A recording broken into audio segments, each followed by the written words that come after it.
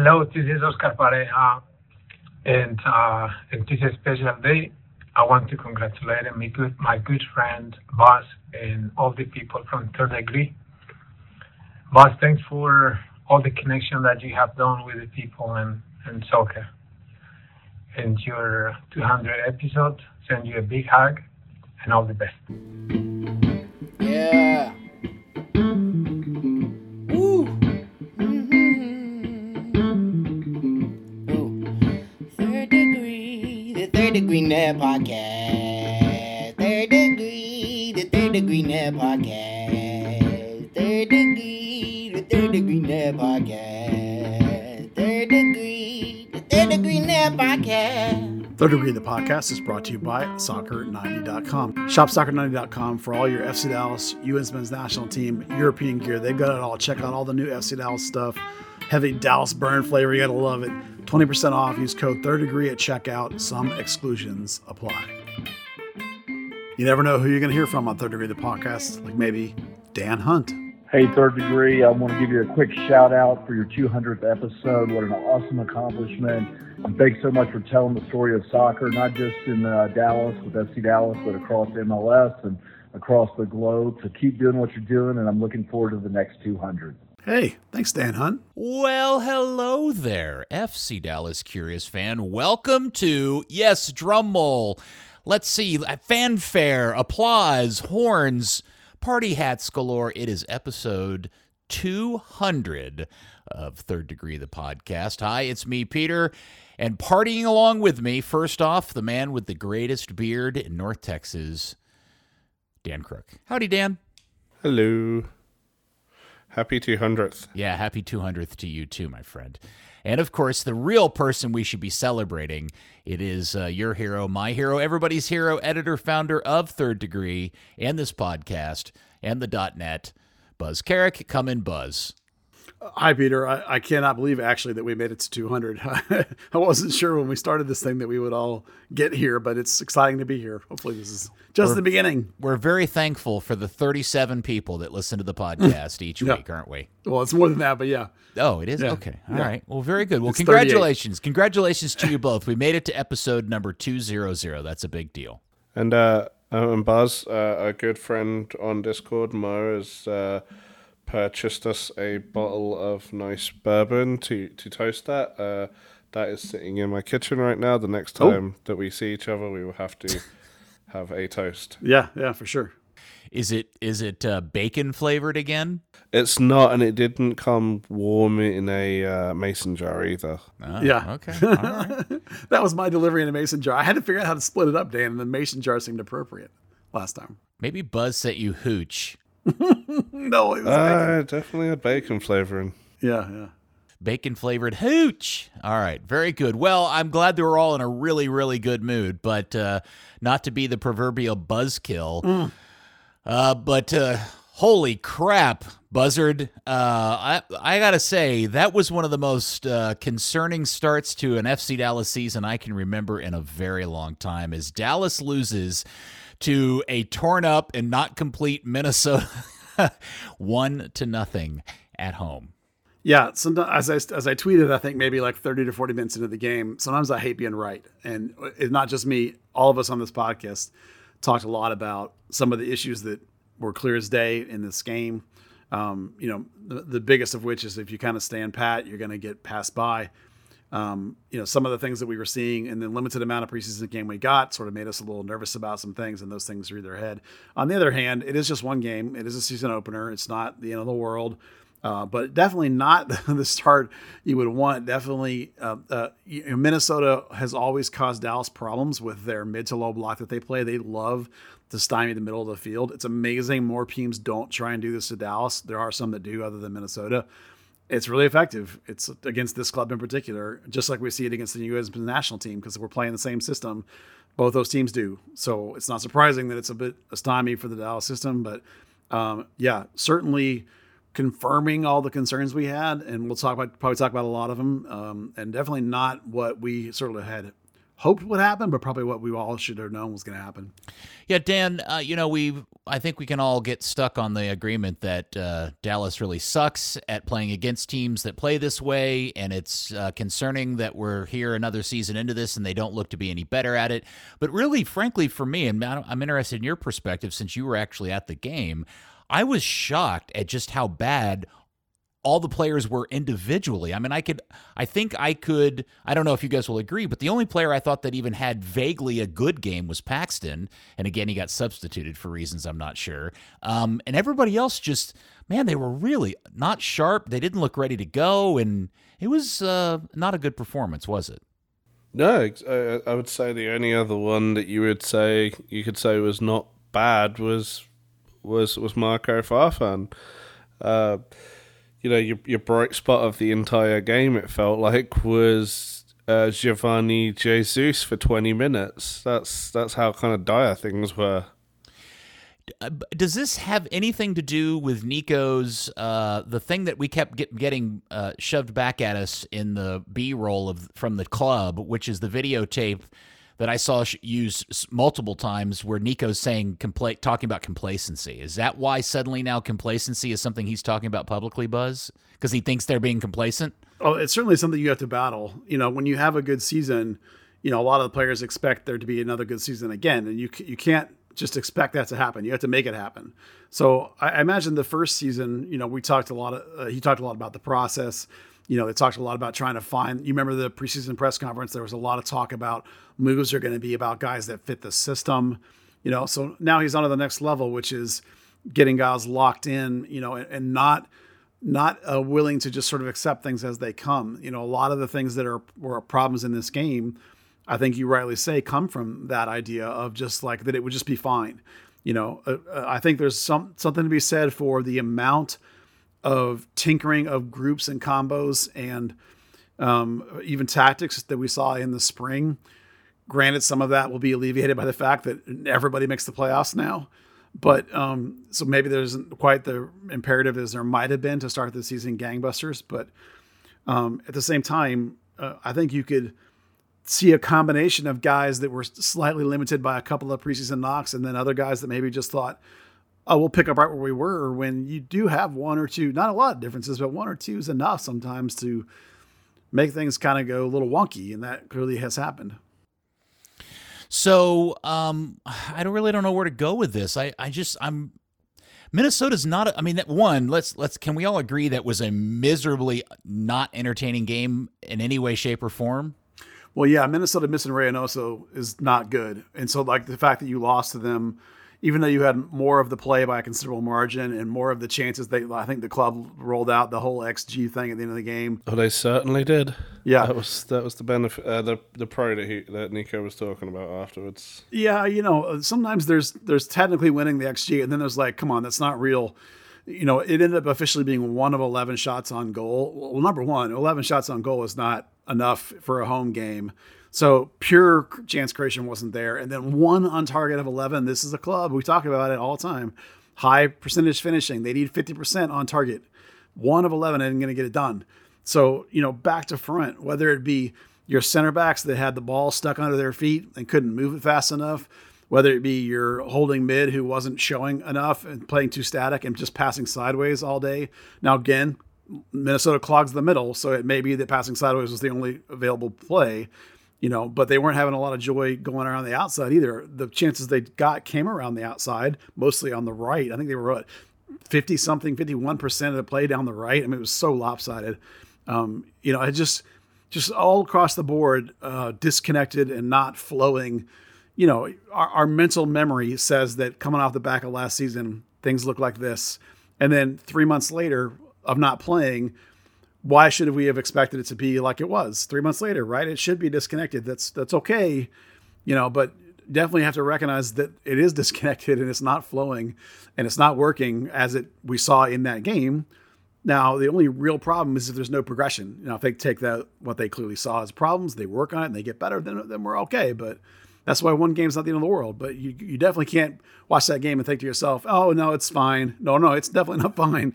It's not the end of the world, but it's not fine either. Buzz, Jeff Cassar here. Just want to say congratulations on your 200th episode of your podcast. You're an OG from Dallas Burn to FC Dallas, and you've covered the team so well. And just want to say congratulations on all your success, and let's go FC Dallas. Well, I obviously one of the things that we talked a lot about in the weeks leading up to the season was the loss of Matt Hedges and whether or not that's going to turn out to be a good or bad decision on the club's part. Replacing him with Ibi is a question we all wondered how that was going to turn out, and boy, that guy left a lot to be desired, Buzz. Very disconcerting. And I guess the general question I have is, can anybody look at themselves in the mirror and go, yeah, this team's actually better than it was last season? Well, to answer the first part of that question is like, look, this is one of those things that we talked about all winter, right? I'm not trying to trash the guy, but when you're talking about a dude that only once in his career has played more than 12 games in MLS, the dude was his backup. He's a career journeyman MLS backup. I watched a player play that to me is a career journeyman backup, right? If you have to use him, okay, but it's not the thing that's going to take you to the cup, in my opinion, that kind of play. He did it for LAFC, but he didn't start 30 games, and they got a lot of other really good players. So, right. That's, you got what you paid for. Budget, money talks. Was he on the NYCFC team that won MLS Cup, or was he prior to that? Traded just before the playoffs that year. Okay, all right. I wonder if he technically he was on 2 winning teams. Yeah, I wonder if he got a ring for that season. He should, based on percentage of play. Yeah, it depends on whether they do one of those vote shares or things or not or whatever. I don't know how New York set things up, but the bottom line is the guys. You can look at the salary on the MLSPA and it tells you the caliber player he is. Right, he's not $1 million center back. He's a $300,000 center back. It is what it is. Good guy, good locker room guy, a guy that can start some games when you need to. Not the underpinnings of a championship team, in my opinion. So when you watch that game, you can see the aging triangle of Martinez, Facundo, and him, all 30 plus, all moving the ball too slowly, not keeping the pace up. Whether what a person thinks he should start or not might depend on what you think of Nkosi. I would have started Nkosi last game. I would start Nkosi next game. We'll find out if Ibeagha gets it again. But then, there's a discussion to be had about Facundo and Edwin Cerrillo too. So I think as well, you look at Ibeagha, new to the team, doesn't have the world of like MLS match play experience, and you're asking him, and this is probably one of the things that was so underrated in Matt Hedges' game, you're effectively asking him to play two positions because Emmett Marcy just should not have been on the field at all. It was funny, the first thing I saw when Giovanni Jesus came on, Ibeagha tucks inside nearly 10 yards. That's how far he was out of position trying to cover that trying to cover for Emma standing around in the midfield most of the day.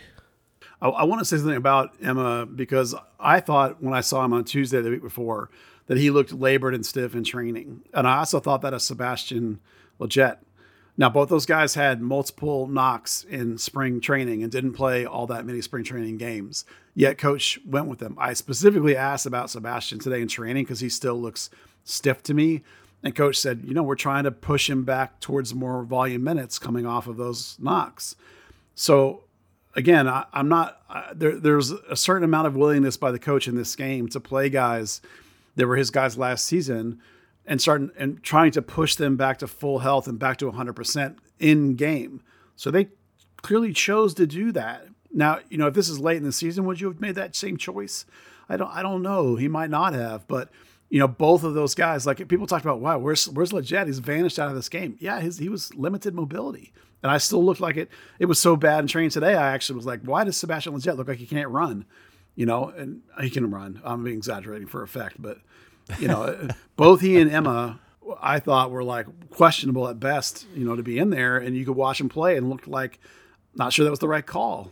Yeah, I did wonder if part of the reason why he chose to start Tuamase was because he didn't want to throw two new players on the field next to each other in the back line. Yeah. But then I would also ask the question, why did he decide to start Ibi over Tafari?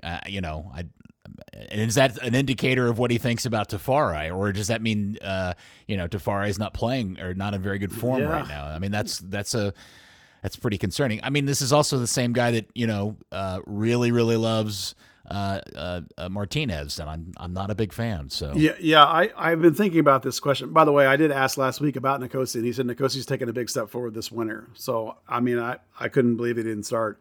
But I've been trying to think about why I sometimes have trouble with the way this coach picks players, and I think I've kind of come to a conclusion that because Coach Nico Estevez is European in his pedigree, he wants players that don't make mistakes. So he's thinking, I can get players. Seriously, he's thinking. Well, he's got a problem because he had 10 of them out there that were just turning the ball over left and right. Well, let me get through it. Right, that's the thing. It's like he's leaning towards these veteran, experienced players that he hopes are going to be mentally dialed in, understand the shape and the system, understand the tactic, and not make mental errors. He doesn't like kids, clearly, right, and inexperienced players. We can clearly see that by his choices. Not what he says, by his choices. I, on the other hand, know that in a grand picture of things, anyone in this league sucks. And okay, they don't suck. But what I'm saying is the chance of you having a flawless, mistake-free player in this league is very, very slim. Those guys cost immense amounts of money. So I would rather have a guy that has recovery pace and athleticism, that when he does make a mistake, because everyone in this game is going to make a mistake, he has the ability to recover from it. So like I would always pick Nkosi over a guy who's 31-32, knowing that both players are going to make mistakes. Nkosi might be able to get over it. So I think that's the difference between the way I look at selection, he looks at selection. Granted, he's a professional coach and I'm not, but sometimes I struggle with why he's picking guys that I think are worse in terms of your chance to win the game. Well, Dan, obviously, and we can talk about this later, a lot of what I was watching this weekend was more tied to the new technological experience of MLS Season Pass and thinking about those things and not really paying as close attention to the game. But I'm wondering if in the stadium, the team's inability to just simply connect passes and sustain any sort of attack was as obvious in person as it was on television. Yeah, it certainly was. It was a little bit almost jarring when Nico has his press conference, and you've kind of heard the moans and groans all game, and the atmosphere's been completely flat because the performance has been flat. And he gets in and he says, "Yeah, it was a typical first game of the season, really." After losing the first home opener in 14 years. Yeah, I don't know. There was one team that was starting its season and one team that was halfway through preseason. Is the way it looked, in the way just the way they connected. Yeah, I was. Some of the things that I thought were most concerning, and one of the players I was most bothered by was Jesus. Well, the Jesus Ferreira. When balls finally got played to him, he'd misplay it or mistrap it, and he just didn't seem to be on his game. And I thought that was, I have a worry that this team's going to go as Mr. Ferreira goes this year, or Ferreira goes this year. And so it wasn't a good start. But, here's the good news, guys. Hold on. I did a little research. I think if my numbers in my research are correct, Dallas has only lost their opening home game when they have the first game of the season at home 4 times in this club's history. And of 3 of those 4 times, in 02, 01, and in 97, they ended up 3rd in the Western Conference. And in fact, obviously 97 is the year they won the U.S. Open Cup, their first piece of trophy. It was their last time when they lost and the only time they had previously lost as an FC Dallas club at home in opening game, which was back in 09. And they went 11, 13, and 6 and did not make the playoffs. But that's only 1 out of 4 times. So there you go. Yeah.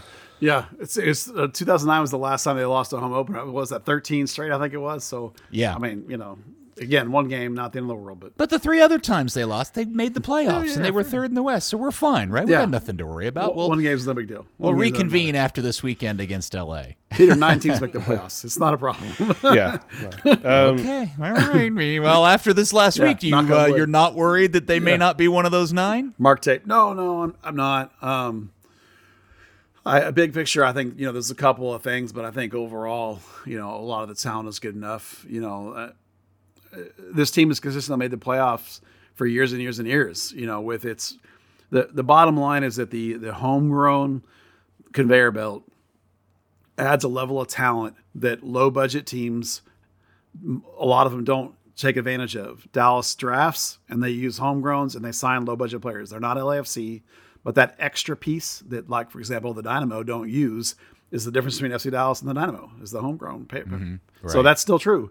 They still have this base of talent that other budgetish teams don't have. So I'm sure it'll be fine. Knock on wood.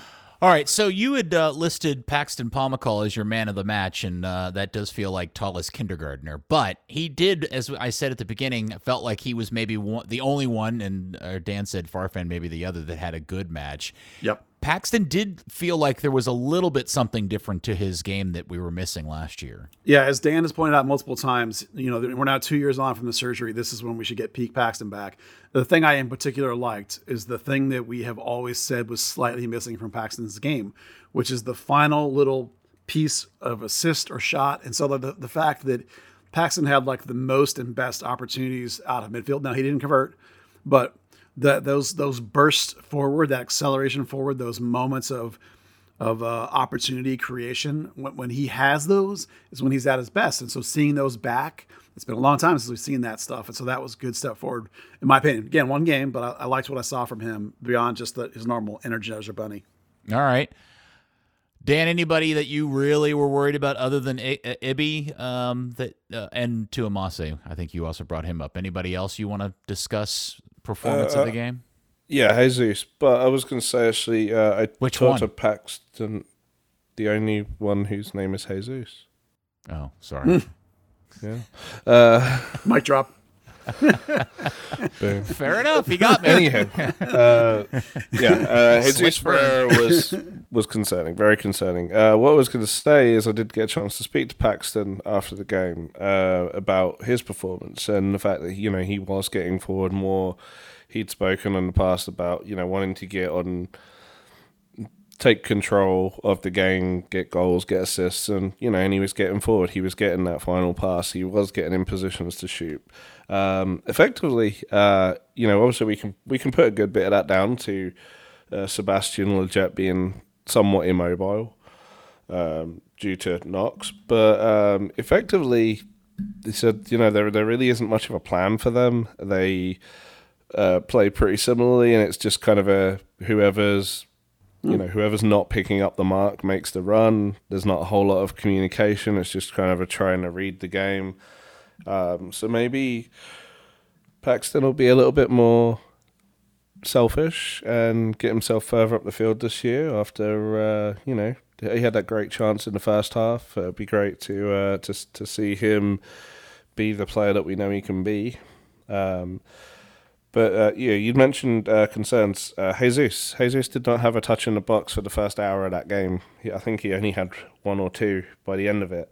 His best contributions were the cross to Paxton early on, the corner that I can't think who it was put it over. Oh, it might have been Lletget.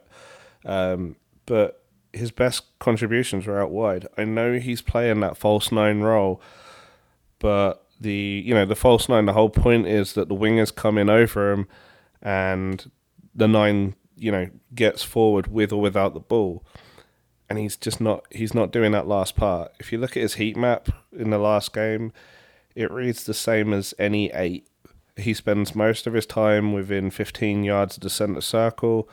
At some point, he was in the right back position. He was getting deeper and deeper, trying to search for balls and just not effective in the attack at all. Yeah, this all feels a little bit like a blowback to the old Blas Perez days when Blas used to show up deep in their own half of the field, and you'd have a conversation. Blas would get forward after the fact. He would make a run on the ball, and Jesus isn't doing that. Yeah, no, completely fair. But isn't the cause of that fundamentally a player who's frustrated that when they are up in their proper position, they just are never given the ball. So while they're probably wrong for tracking back as much as they are, there is a larger problem at hand, which is it's an offense that just can't seem to get the ball in the right in the spot we all want him to get the ball.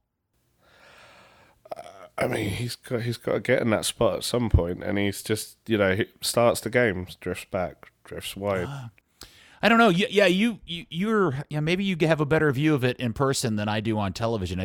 I feel like I see Jesus up leading the line a lot of the times, and just nobody either chooses or can get him the ball. That's how I thought I saw. I mean, that was a big problem last year, and that's what I thought was a pretty big problem this year. This last week, which was they just kept turning the ball over as soon as they got to midfield. Yeah, he comes hunting for it when he's not getting it. The part that bothered me the most was the sort of gesticulation and the yelling at teammates stuff, which is old Jesus, and like seeing that. And I asked Coach about that, and he acknowledged that. But he did say he had two really good conversations with Jesus this week, to sort of try and get him back on the same page and get back that mentality he had last year, where he was being, moving past things and not dwelling on things and being in the moment, being present. And I think there's probably pressure on Jesus to reproduce last year's numbers, whether it's real pressure, whether it's just he's perceiving that. I think that it has to be made clear to him that the success of this team is not based on whether Jesus scores 18 goals or not. What matters is winning. So if Jesus has less goals, but they win more games, that's fine. It's figuring out how to work in the team concept, which admittedly was a complete brownout against the Loons. So he has to understand that you cannot come back that far back hunting the ball. It's definitely a symptom of not getting enough passes into his feet in the right positions, for sure. So it's a team concept problem, and they'll need to work on it going forward. But Jesus can't make it worse by running away from the middle either. Yeah. And the big question will be, how will Jimenez affect all that as we move forward, and which is questions for other days perhaps, but definitely something we'll have to keep an eye on. So we did get a little bit of a preview of that. We got that last few minutes with Mulatto playing as the second striker. And, Jesus, suddenly he starts leading the line. Suddenly he's staying high. He's not tracking back too much. That may be the move for him. Yeah, I think we had a patron ask if I saw anything at training that said, what they might be thinking of long term with those two guys. And the training, no, but in the game, yes, that switch to that two striker system with Mulatto filling in for where Jimenez would be, I think is a direct, we're going to mix this in, 10, 15 minutes a game as we try and get Jimenez in here, because it might be the better option in the long run. Who's the sacrifice if they make that tactical shift? Well, that's complicated. It depends. There's so far when I've talked to Coach about these various things, he's talked a lot about the added games this year, the added Leagues Cup and the added playoff games, meaning the loads going up for everybody. And they've made a conscious effort, it seems, and you can point to the Sam Junka signing as an example of this, to overload in certain positions that are high workload positions because they feel like they have an extra load this year. So I don't think there's going to be a definitive answer on this is the way we play with these 11 guys. Some games it might be two guys, it might be one, it might be the other. Jesus might be back. Maybe there's a double pivot look. And there's a bunch of different things that they're looking at. And from game to game to game, it might change, which takes smart players. But this coach likes smart players, so we'll see how they do. Okay. Hey guys, it's Johan Gomez. You may know me from my Chum Chat podcast or my FC Dallas youth career. I just want to take a moment to give a huge congratulations to Buzz and the whole Third Degree staff on their 200th podcast episode. It's been a long time coming. They've been giving us the best DTID content for a long time. I remember being in the academy and always reading what Third Degree had to say. I know they gave me a good analysis on my brother as well. So they've been doing this for a long time. Here's to 200 more, guys. Keep it up. Congrats. Well, the other topic that I wanted to talk about was the whole issue about the three center midfielders, because you've got three positions that they play, and you've got in one of them you've got an issue of which of the two guys you have available are the right one to start, and in the other it's like you just don't have enough people to cover those two positions over the course of the season after they traded Cervania. And Paxton you don't foresee that Paxton and Leggett both are going to play 90 minutes a game. Obviously, they pulled Paxton out early in this, and the only player they have left to fill that role is Ensebeling. And, and I love the effort and I love the passion, but guys just not very good when you get within 30 yards of goal. Are you asking, are they going to replace Brandon Cervania? Well, yeah. I mean, I guess that's kind of the question about these three center parts is it. I guess I'm sorry. I'm rattling on. Yeah. The middle of the field for this team is a big problem. Yeah. The short-term answer is they are not going to replace Brandon Cervania. They have, between combinations of Jesus coming back and Jimenez going in, like they did last year a lot with Franco Jara. Velasco can come inside. Probably even Paul Arriola can come inside. I've seen Bernard Kamungo play inside. They've got guys that can do that. Ima Tomasi used to do that a lot. I'm not saying that's the answer, but those guys are all possibilities. The other component of that answer is that they have a lot of people in this organization that they want to be progressing through. We saw Andre Costa a lot in spring training, who's a North Texas player. There's a kid from the U17 team whose name is Ali Uzura, who I've been talking about for a couple of years now. He was a little bit further down my list, but as the people have aged and he's improved, he's now very high on my homegrown list. He was in first team training again today. He's been in a lot of first team training. Coach says he's going to be in a whole lot of first team training because he's basically at the top of the next up kind of list for them now. And he's an 8. He's like Paxton. So he's not a homegrown yet, though. He's not homegrown yet, but they have an organizational philosophy that they want to be able to bring in various people. And there's a list of about 5 or 6 of them with the use between the 17s and the 19s that they want to bring in from time to time. Ali Asura being the top one. But that doesn't help you in the game, of course. The game answers what I said before about there's like 5 different people. And so for this coach, rather than a straight swap, if they need the guy out of there, it's these other kinds of swaps. It's a bringing in Bernie and moving Allen inside. It's bringing in Jimenez and bringing Jesus back. It's going with Facundo and Edwin both. And one of those guys being more of an 8 than a 6, more of a double pivot kind of look if Jesus dropping deep, for example. So he has multiple options. He doesn't seem concerned right now about the fact he's only got 3 8s. They never replaced Thomas Roberts for that matter either. This is the position I thought I would have been saying was Legette's backup that's missing, that they needed that rather than 3 guys that were like Paxton. So I think they're okay. I think the balance is all right for now. We'll see how it goes. It may be that they decide they need somebody eventually and they have another window. There's like a month left in this window anyway, and then they got another summer window to do stuff too.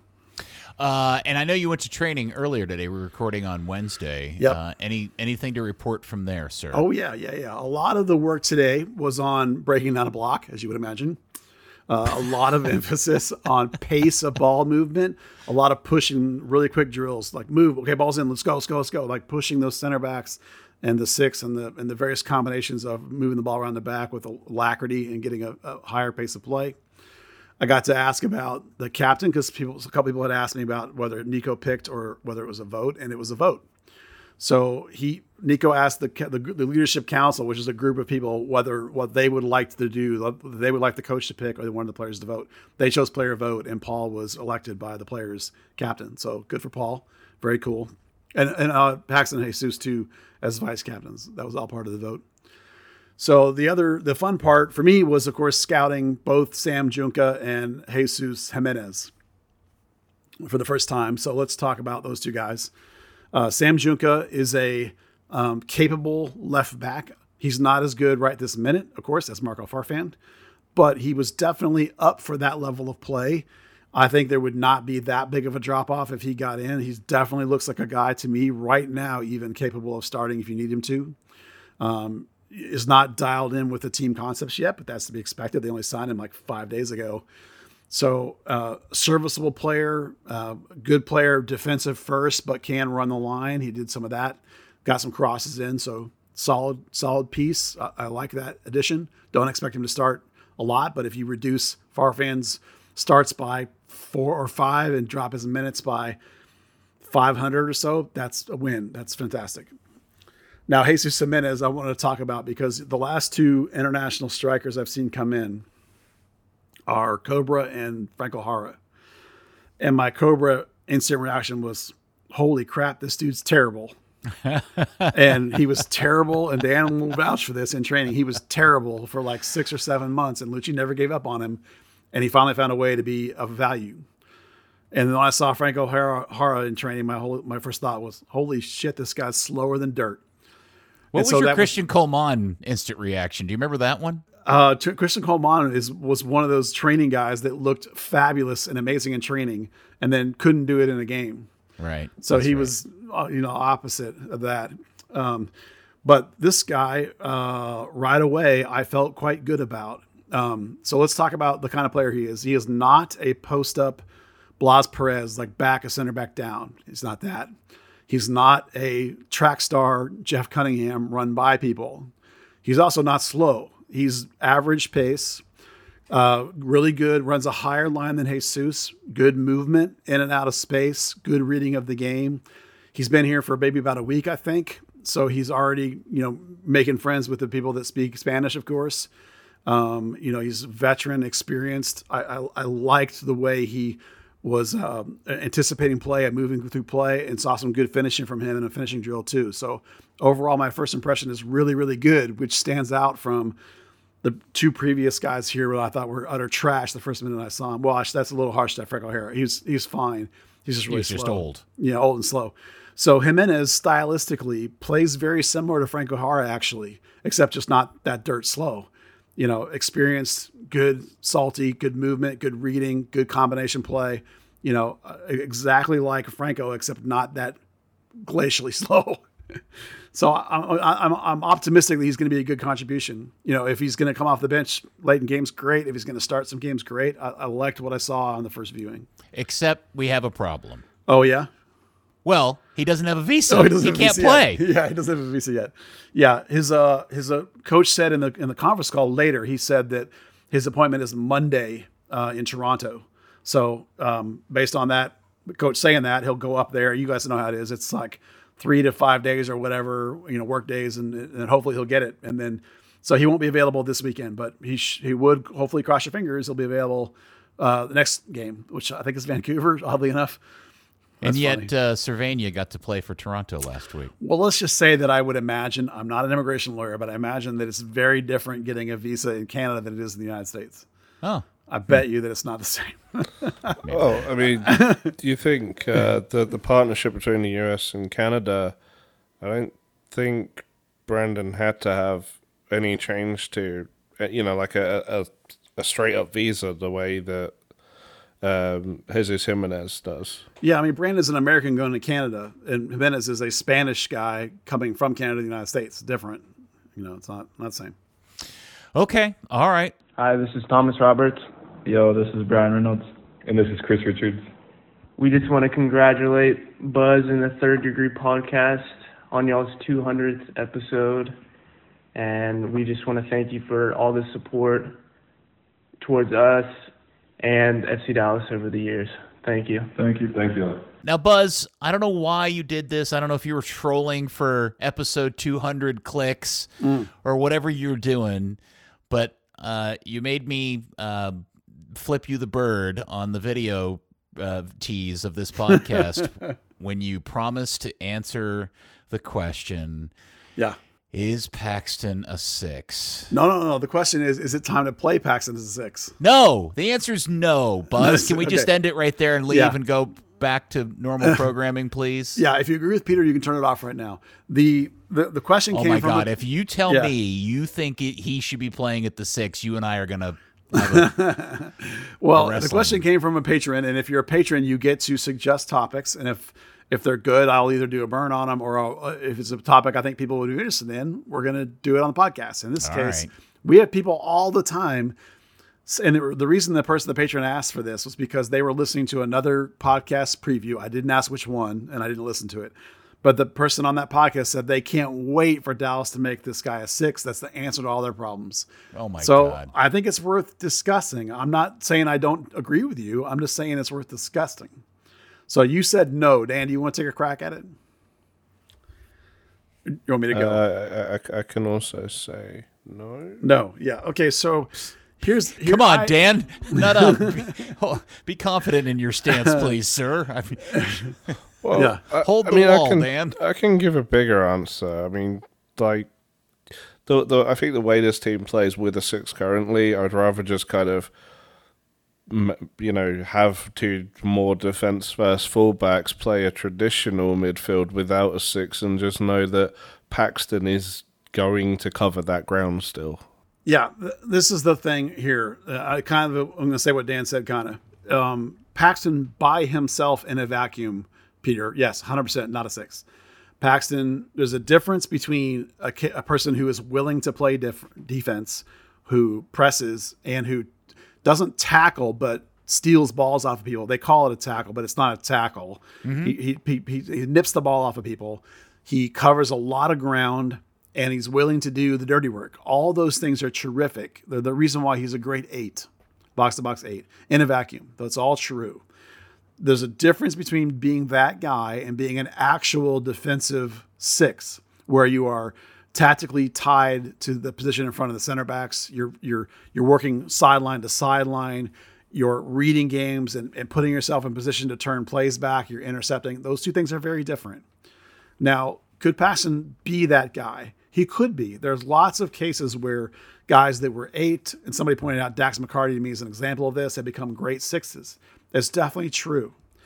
So the question becomes that in this particular system, given the fact that there's another striker here now, given the fact you're looking for alternative formations to maybe get that guy into the game, given the discussion of who's going to make way, Paxton is a 6, or Paxton in a double pivot where it's maybe 2, as Dan just said, 2 traditional 8s side by side like England used to do for a million years.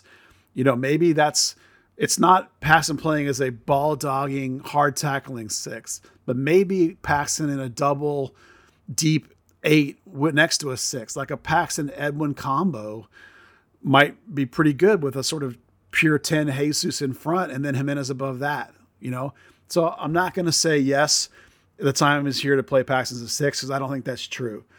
I think the time is perhaps here to consider playing Paxton as a deep playmaker, and perhaps in a formation change, or late in games when you're chasing to have 3 8s out there, basically take out a 6 and have Paxton be that deep guy behind Lletget and Siki or something as an example. So it's not a straightforward answer that 100% Paxton can't be a 6. We don't want Paxton to be Facundo. That's what we don't want. But, right, exactly. Yeah. There are a lot of players on this team that could, in theory, play a lot of different positions. They would just suck at it, right? Yeah. You could ask Edwin Cerrillo to play as an 8 or a 10. He could maybe try and do it, but he'd suck at it.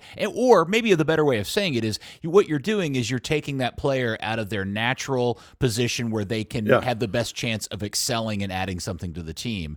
And I have no doubt in my mind that Paxton could play as a 6 in all different various formations. But I also think, depending on what type of 6 you ask him to play and the formation you stick him in, I think you're stealing a guy at his age, right? Because part of that story is how old he is right now. Where is he in his career? What damage are you doing to his career if you take away from him the ask of doing the things that he's naturally really, really good at?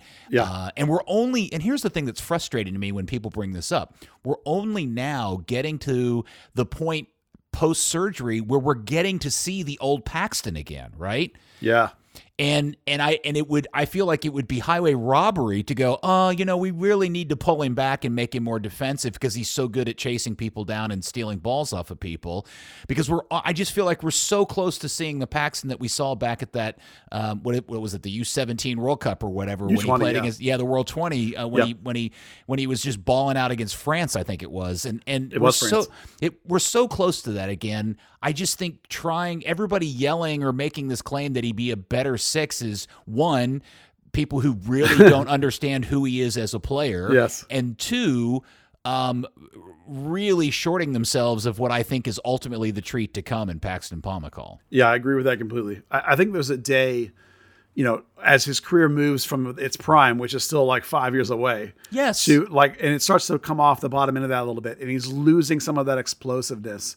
Then there's a day where you can have a discussion of like Ted Eck or late stage Chad Deering, come back to a deeper position. You can be a 6 without crunching tackling. Chad Deering was a crunching tackler and Eck were crunching tacklers, but Oscar Pereira wasn't. And he played a lot of deep sort of 6 later in his career. You can look at guys like Baskets, who's the greatest 6 in the world, and he's not a crunching tackler either. So there is a day where Paxton may make this adaptation. I agree that it shouldn't be now. I do think there's a space for him to be in a double pivot as a deep playmaker next to a pure six. Then I think you may see that this year quite a bit. Late games are in different formations, but I agree with you. No, it's not time to make Paxton a pure six yet. Yeah, and again, maybe some people that say he should be a six don't mean it as a singular six the way that Grayzo used to play this position, right? Yeah, he's not. No. And maybe so. I need to give people some leverage to make that claim without assuming that's the type of position they're in. The other problem with the idea of making a Paxton a six in this club is they don't have anybody else to replace him with. Who's playing that role, at least in this current formation? Yeah, right now, no. If you pull Paxton back to the Facundo Cerrillo position, who's taking his place? And if you tell me it's Ensebling, I'm going to laugh at you. No, if you pulled him back next to Edwin, then you would only have one other guy high, and it would be more of a 10. So it could be Siki, but more likely it would be Leggett, it would be Jesus, it would be Velasco. It'd be more of a pure 10 type. Again, no one's a pure 10 anymore. You still have to play defense because you're going to press and all that stuff. But it would be a freer kind of high player in that shape. And then Siki wouldn't enter into the convo. Siki's going to be back and still be Paxton's backup in the deep spot. It would be a different kinds of guys that you're using at full swings. And there literally is like 5 or 6 guys that could be on the current roster alone that aren't eights. They're more of these, modern 10-ish kind of dudes that we have. Or 2 strikers, and just not have a guy in there. I'm interested to see what the Jimenez guys brings to the team, because there's a part of me that feels like there is a different and better tactical formation for this team that just needs to be, it's going to come at the expense of somebody, and I don't know who that is. I don't know if it's Facundo or Cerrillo or Areola. I don't know who it is, but somebody is going to have to come off the field to allow an actual goal scorer to go up top and bang goals in. Don't be shocked if you see a Jesus for a combo up top with Paxton and somebody, maybe Edwin or whoever it could be, as double central mids like in the old school days. Now, Paul Ariel on the right works fine with that. Velasco always wants to come underneath, so maybe it's a lopsided shape. That happens a lot in modern football. So there's going to be some interesting. Look, this club now has more pieces that are capable of starting than I think it's ever had before. They've gone out and got real challengers in 5, not every spot, but 5 or 6 spots. So you're going to see different variations over the course of the season. It's not going to be, because in the past it was like we barely could figure out a whole 11. Sometimes it was a whole 5 and then you just plugged in whoever you had. Now it's like, not only do we have 11, we got 13, 14, 15, 16, and we got to figure out game to game who's going to play. Like for example, I had a conversation today about Facundo and Edwin as in the current shape, what guy does what. And a lot of it will come down to, obviously, if someone gets hot, that's different, but tactical matchups. Like, do you want a better presser? Do you want a guy who's going to cover side to side? Do you want a more tactical sit-in guy that's going to hold the shape better? So game to game, you're going to see a choice in that position based off of some of those tactics, which is a nice thing to have if you're a coach, is that ability to make those kinds of decisions. Yeah. Daniel, Buzz and I prattled on quite a bit there. Would you like to interject any of your wise and sage observations?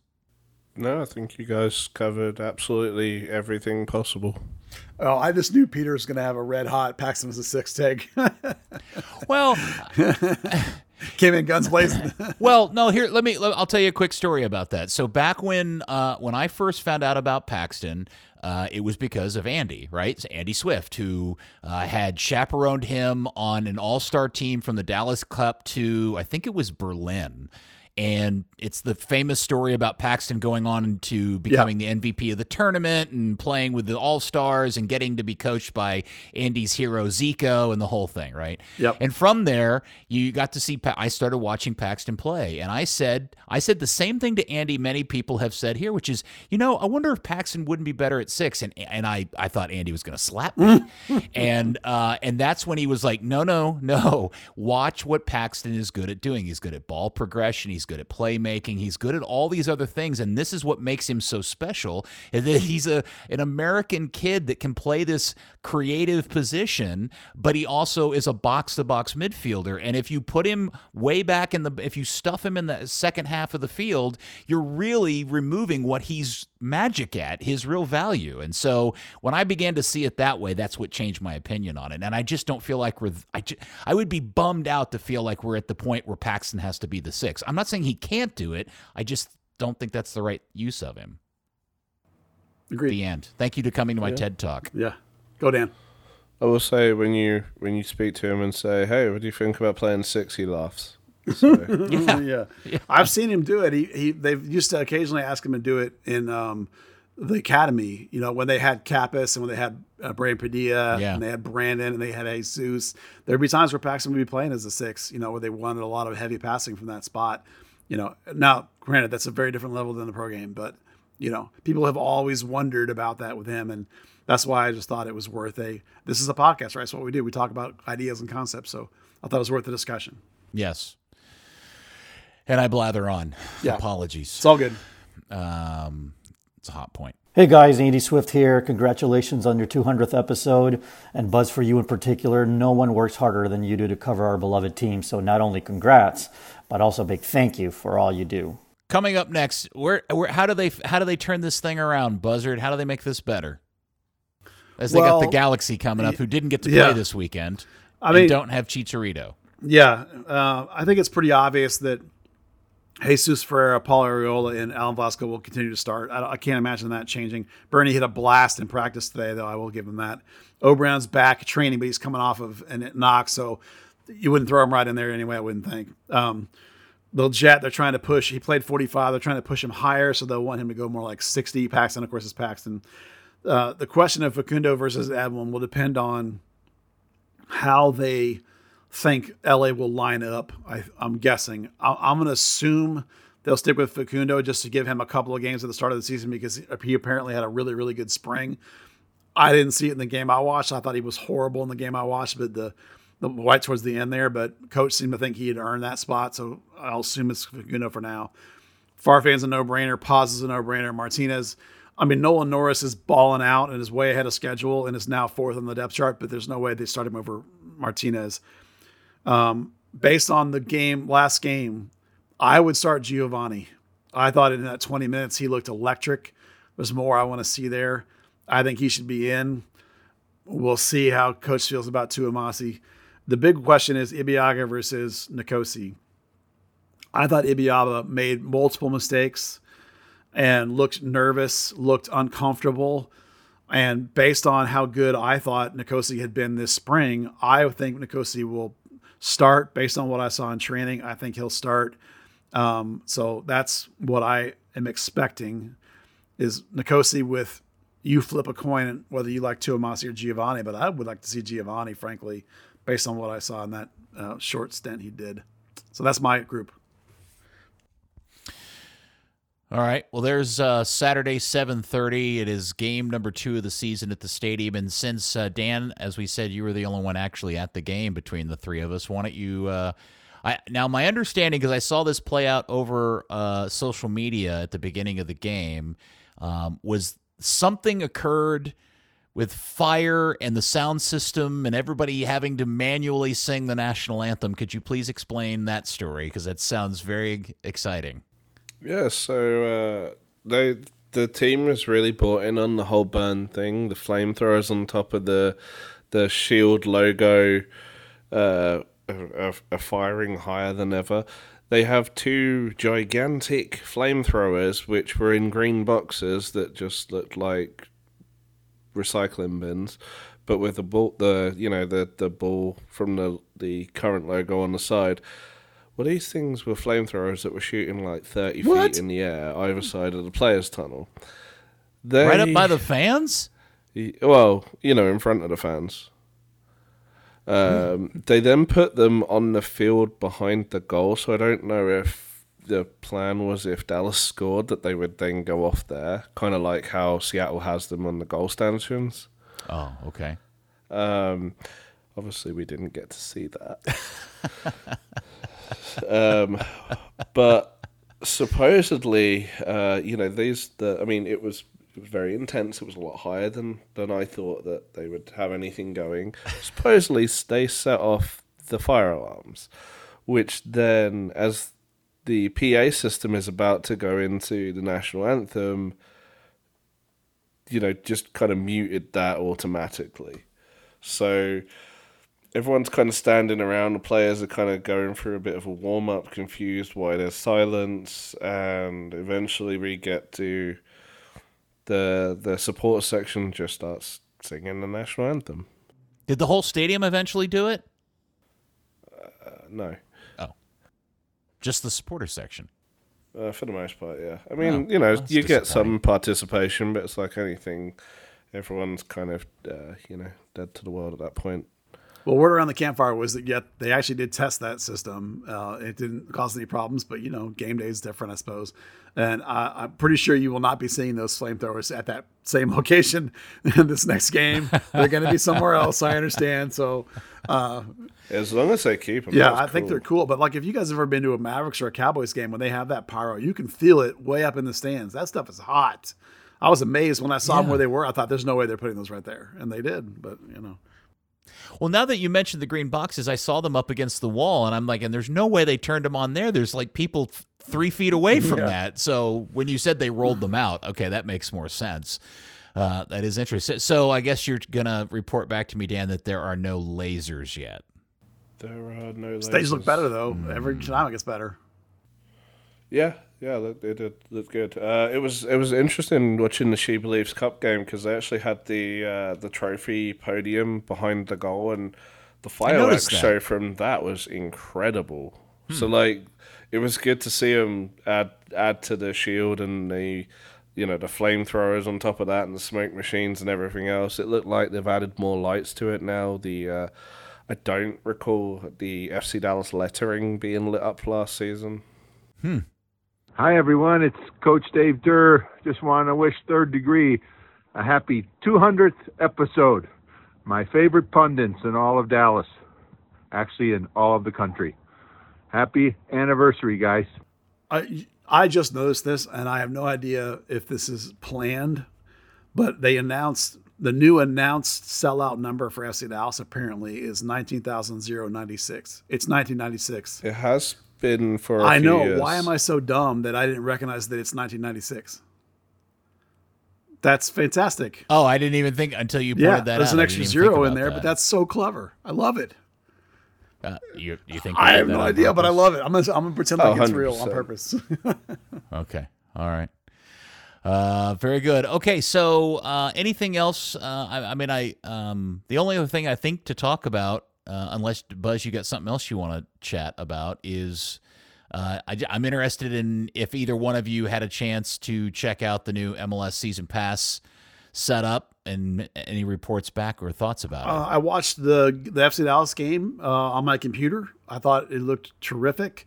I've the difficulty there is in finding the replays is amazing. Peter, your image with the instructions on how to find it were very helpful to lots of people who have struggled. I can't believe how many times I've had to answer that damn question. Do you know where I got that? Taylor Twellman tweeted it out because he was getting absolutely hammered about that. The other thing I saw today, and I totally agree with this, is that apparently the league recap Goals Fest kind of recap show, I'm assuming it's 30 minutes or whatever, is behind the paywall. How dumb is that? Put your recap show out in front where the whole world can get it. I think that's dead on point. Whoever made that point, well, I thought they were money.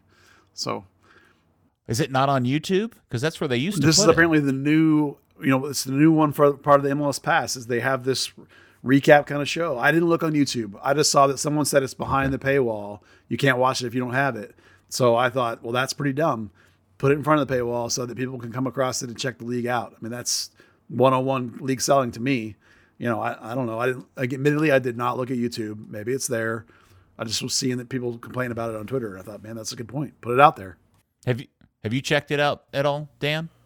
So I did watch the start of the Nashville game before I left for the stadium. That looked cool. You posted that picture of the whip around show where they were just kind of backs to the screen backs to the camera, staring at two big screens. That looked weird as hell.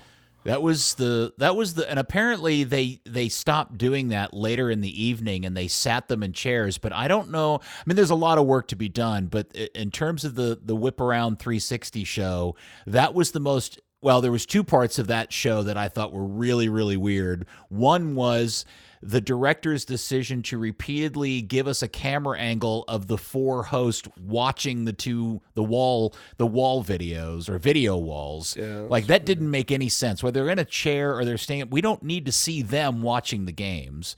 I thought that was weird. And the second one, and the one that completely threw me for a loop, was that they started taking commercial breaks during that show. So there are, at any minute, there's 6 games going on simultaneously that they're supposed to be whipping around. And at some point, they just went to commercial break and ran like 2 minutes of commercials. It was weird.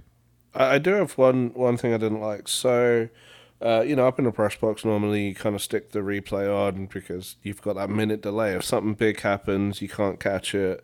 You can catch it on the replay. With every provider, where it's ESPN or whatever, if you've got low bandwidth for whatever reason, it drops the quality. Right. Apple doesn't seem to have that. It just craps out entirely because FC Dallas doesn't have the best Wi-Fi. It just completely craps out and pauses the stream. Well, I mean, unless something's changed dramatically since I was working on these things, Apple has variable bit rate in their player and in the stream. It's possible that at the stadium the bit rate is just the bandwidth is just too low that it gets so low that it just decides to blow out. You know what I'm saying? Instead of giving you a super pixelized picture. Yeah, it was just interesting, after years of using, whether it be ESPN Plus or the boxcasting that they put on their website or, whatever other manners we've had of streaming games, Twitter being another one. That was the first time that it's just been, it grinds to a halt. And that's interesting. The internet wasn't terrible by any stretch of the imagination. It absolutely was for the She Believes Cup game. But, yeah, I hope that's not the norm. Well, as with any video streaming, your mileage is going to vary based on the quality of the data of the bandwidth you have at home. And, in theory, as long as you've got somewhere around 75, 80 meg, you should be able to get a solid 1080p, full bitrate stream down from Apple for that. Now, depending on, at the device or who else is streaming stuff in your house at that particular time or traffic in your neighborhood or something that may impact it. So I don't know if maybe that was what was going on. So many people are on the Wi-Fi network at the stadium that it just couldn't deal with it. But I who knows? Yeah, I don't know. I mean, the media one. Actually, the media one's been a bit funny lately. They have two. They have like I guess they've probably got a mesh network or something, and there's just been some. It'll switch you between the two. Yeah. So I mean, it's possible that. It's also possible that with all the new stuff they're having to do, they're actually having to throw people extra devices onto that network too. Yeah. Interesting. Well, yeah, I think the big takeaway from the weekend is, and I hope everybody got to notice just the superior quality of the production in terms of the video resolution. 1080p is instantly better than anything you see on your average NFL, NBA, baseball, or hockey broadcast. It is really, really good. Go ahead. I was going to say, it was a bit funny before I went to the game. I was like, let me watch the previews that FC Dallas put out. It was funny watching that in, kind of like a 4K quality rather than, whatever they normally do through the website. I have a comment. Yeah, go ahead. Sorry. I really enjoyed Daniel Slayton, Mark Folwell's new partner. Apologies, of course, to our good friend Steve Davis, but I thought she was fantastic. I mean, obviously, there were some inexperience working together between her and Mark, a little bit of stepping on each other from time to time. That will get ironed out with practice together, of course. But I thought she was just tremendously on point. I thought all of her comments were really, really good. I'm rarely am that impressed by somebody the first time I hear them. I don't know why I've never heard her before. Maybe it's because I don't watch other teams' broadcasts, but I thought she was fantastic. She knew all the Dallas players, knew her comments about them and what they were doing good and bad and what they ordinarily do well and poorly. All of it I thought was really good. I was really impressed with her. So credit to her. She was terrific. That's funny because they put, for whatever reason, they switched from the clean feed that's going to the scoreboard in the press box and put it on the Apple feed. And for whatever reason had left the commentary on pretty loud. And I couldn't help but notice she really confused the whole situation when when Ibeagha plays that back pass badly and then makes that really great recovery. Because she's rattling on about the ref didn't point to his ear. He didn't go to VAR. Well, that's because play was stopped. He didn't have to stop play and give that signal. Yeah, fair. Like that's a basic that led to a Minnesota journalist asking for a pool question because then he's watching it and not grasping that the ref did check, VR did I'll check tell you a funny story about that Minnesota guy is he messaged me and I'm like, dude, I'm camping. What are you messaging me for? He's like, Dan Crook's the pool guy. I'm not Dan Crook. Message Dan Crook. I'm not there. Come on, Buzz. Everybody knows when you need stuff like that, you're the man. Dude, I'm not even in the building. What are you asking me? Yeah, it just seemed like I didn't hear the whole the whole game, obviously, but I was like, that is such a mess up of a huge, crucial moment of a game that leads to this big misunderstanding of how the entire system works over video review. Well, I missed that part. Other than that, I thought she was excellent. Yeah, they're changing it up on Mark this weekend. He has somebody else different. He has a different woman with him this weekend, so it's not even the same crew. And I also say the other thing that's a little bit jarring is that it is the theory that these are supposed to be neutral crews, right? Yes. They're not home crews anymore. So trying to hear these people act in that way after years of being the home crew, I think is an interesting thing that's going to take some time. The other element that I have to give props to, for as little as I checked it out, but from all reports and kind of me skimming through the games and checking it out, I'll be damned if the syncing of the local radio doesn't actually by and large work. There were a couple of hits and misses there, but by and large it syncs pretty nicely. That must be some new thing that somebody invented since I was doing this in the last few years, because nobody could figure that out 3 or 4 years ago. So now they figured that out, and that worked pretty well. So that's a very nice feature for them to have. It just used the tuning. Yeah, it's the same tech, Peter, as like a dump out loop back on a radio. They just slide it. An audio dump. Yeah. I'm just interested how I don't want to bog down in the technical part. I'm just interested in what they're doing back at the radio station and or audio, internet stream to mark all those things to make that work, how they're making that happen, and what the collaboration is between the truck, if it happens at the truck, and back at the I'll try and find out. I assume it's happening in the truck. I will try and find out. Yeah. That's. I was really pleased to see it work because I think it's a super kick-ass feature. I didn't. Apologies to. It was at Owen and Steve. Apologies to them. I didn't try it. I went with the main broadcast because I was, sitting at my computer and didn't really. Yeah, I should have asked Owen this the other day, and I haven't yet. I'm interested to see what happens with that because Owen's a full-time employee of the Stars, and I believe if I understand this correctly, he was given permission to miss a Stars event to do this, and I would anticipate there are going to be dates where Owen's not available to do FC Dallas because he has a Stars priority. So somebody's going to have to fill that role. Who it is, I don't know. Unless you guys. John Arnold says he's doing some of them, so I don't know which position. He's going to be the play-by-play guy. Say. No, he's covering for Steve. That would be my assumption, but you never know. So Steve will do play-by-play? Possible. Potentially. Yeah, Steve's done it before. Or Tyler, they got guys. Or Tyler was pretty good. Their social media guy Eddie has done that kind of work before. Maybe they'll slide him in there some. Interesting. Yeah, there was lots of cool stuff. Buzz, you were spot on about the graphics So good, package. right? Yeah. Like the little interstitial, the little wipes and stuff with the two teams, and it's got like the year the club was established kind of hidden in there nicely. Some of the animations are really cool. I like the guy hosting the studio stuff. I think he's really good. He drives the conversation. He doesn't let everybody get out of hand. I have no idea what's going on with that woman's pink outfit. She looks like she's dressed as a superhero. But overall, I was really impressed with the launch of MLS good. Season Pass. I think the one question that I'm dying to find out this weekend, because this is the first weekend where all the games aren't free, is how Apple and MLS decides to divvy up and show the quote unquote 40% of games that are going to be available without an MLS Season Pass, and whether those are made available to everybody or to people who have an Apple TV Plus. Yeah, does that account. start this week that we find out? Okay.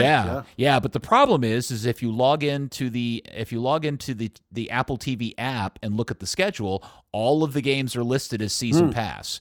But if you go to the MLS website, there are 14 games this weekend, one of which is the Fox game, right? So now after that, there's 5 games that are listed as Apple TV free. Okay. Now, if you go back to the original press release, there are 3 tiers that they talk about. There are all the games for anybody that has MLS Season Pass. Then there is going to be, quote, a selection of games made available to people who are Apple TV subscribers. And then there will be a number of games available on Apple TV for anybody. And that's where the discrepancy is as to how they're going to divvy that up and what they're going to make available and whatnot. Either way, this particular weekend, the Dallas-LA game is going to require an MLS Season Pass. It's not one of the free games. If they end up putting 5 or 6 games a weekend free, that's pretty good. I mean, that's way more than I was expecting. So that'll be, we'll find out, right? But, that turns out to be true. Again, though, what's free? I know. Is it free to people who have a subscription? I know what you're saying. I hear what you're saying. I'm saying we'll find out, but hopefully that's what it is. Yeah. Well, here's my next question. If you paid the 80 or 90 or whatever, however many bucks, and you found out that 40% of those games are going to be free without any kind of subscription, would you be pissed off about that? No. Okay. Granted, I got mine free with my season ticket. So, the way I look at things like that is that I'm paying for that to watch my team. So, like, if there are other games that are free, it's like I barely even notice. I think there should be some free because I care about the league selling itself to casual fans to expand the audience. So yes, there should be some free ones. Would I be mad if it's 60% or 40%? No, I don't think I would. As long as I get to watch my team, I'm good. Yeah, fascinating. And watch Oscar, of course, down in Orlando. Something. Yep, for sure. Okay. Well, we'll keep an eye on the progress of that and see what kind of changes they make. I do wonder if the season goes on, if there's ever a point where they offer a lesser expensive version that is just your team. They should, I think. Yeah, I would. If it's me. Of course, it's easy for me to say I'm not a CEO of a company, but it's easy for me. Yeah. And here's the other thing that really is the pro for MLS. Now they're not under any obligation to share viewership numbers in any way, shape, or form. There's no. I'm sure everybody's acutely aware of what the numbers are through their own analytics, but they don't have to share them. That's true. I mean, they'll be eventually telling people at other leagues what they are because they're trying to want to get them. But sure. Yeah, and Apple will do their Apple thing where they account anybody that got it free because they have a T-Mobile account. By the way, if you haven't heard this yet, if you have T-Mobile as a subscriber, T-Mobile has will give you a free MLS Season Pass account if you have T-Mobile as your cell provider. Nice. I don't know if everybody knows that or not, so that's free to them. And so they'll count those people as subscribers, people that were Apple TV, all are season ticket holders. So that'll be interesting to see what the number turns out to be if they ever announce one. Okay. All right. Well, we're just kind of dawdling on now. Anything else, Dan? Nope. Okay. Buzz? Yes, I want to say thank you to the people that sent in some kind congratulations messages, and that would be Dan Hunt, Oscar Pereira, Coach Dave Deere, Jeff Cassar, Johan Gomez of Chum Chat, Andy Swift, Thomas Roberts, Brian Reynolds, and Chris Richards. Thank you to all of those lovely people whose messages will be interspersed throughout this podcast when it goes live. Awesome. Thanks, guys. Yeah. Third Degree, the podcast, has been brought to you by Soccer90.com. Shop Soccer90.com for all your FC Dallas, U.S. Men's National Team, European gear. Thanks to Soccer90 being with us for such a long time as a sponsor. You can get all your FC Dallas gear from them. You know, you get 20% off with code Third Degree at checkout, Soccer90.com. Some exclusions apply. Well, happy 200th episode to my good friends, Dan and Buzz. Thanks, Peter, and thank you for being along on this voyage with us. Dan, thank you. It's been absolutely fantastic. Hopefully, it's not coming to an end. I know. I'm Buzz. just Don't saying act it's like, been. you know. I was about to get to the. Hopefully, it's going to be fantastic as we go forward. But it's been 200 great episodes so far. Yep, for sure. Here's to another 200 then. Ooh. Thank you, FC Dallas Curious fan. We will speak to you for episode 201 next week, hopefully with a win on Third Degree, the podcast. Please win. Third Degree, the Third Degree Net Podcast. Third Degree, the Third Degree Net Podcast. Third Degree, the Third Degree Net Podcast. Third Degree, the Third Degree Net Podcast.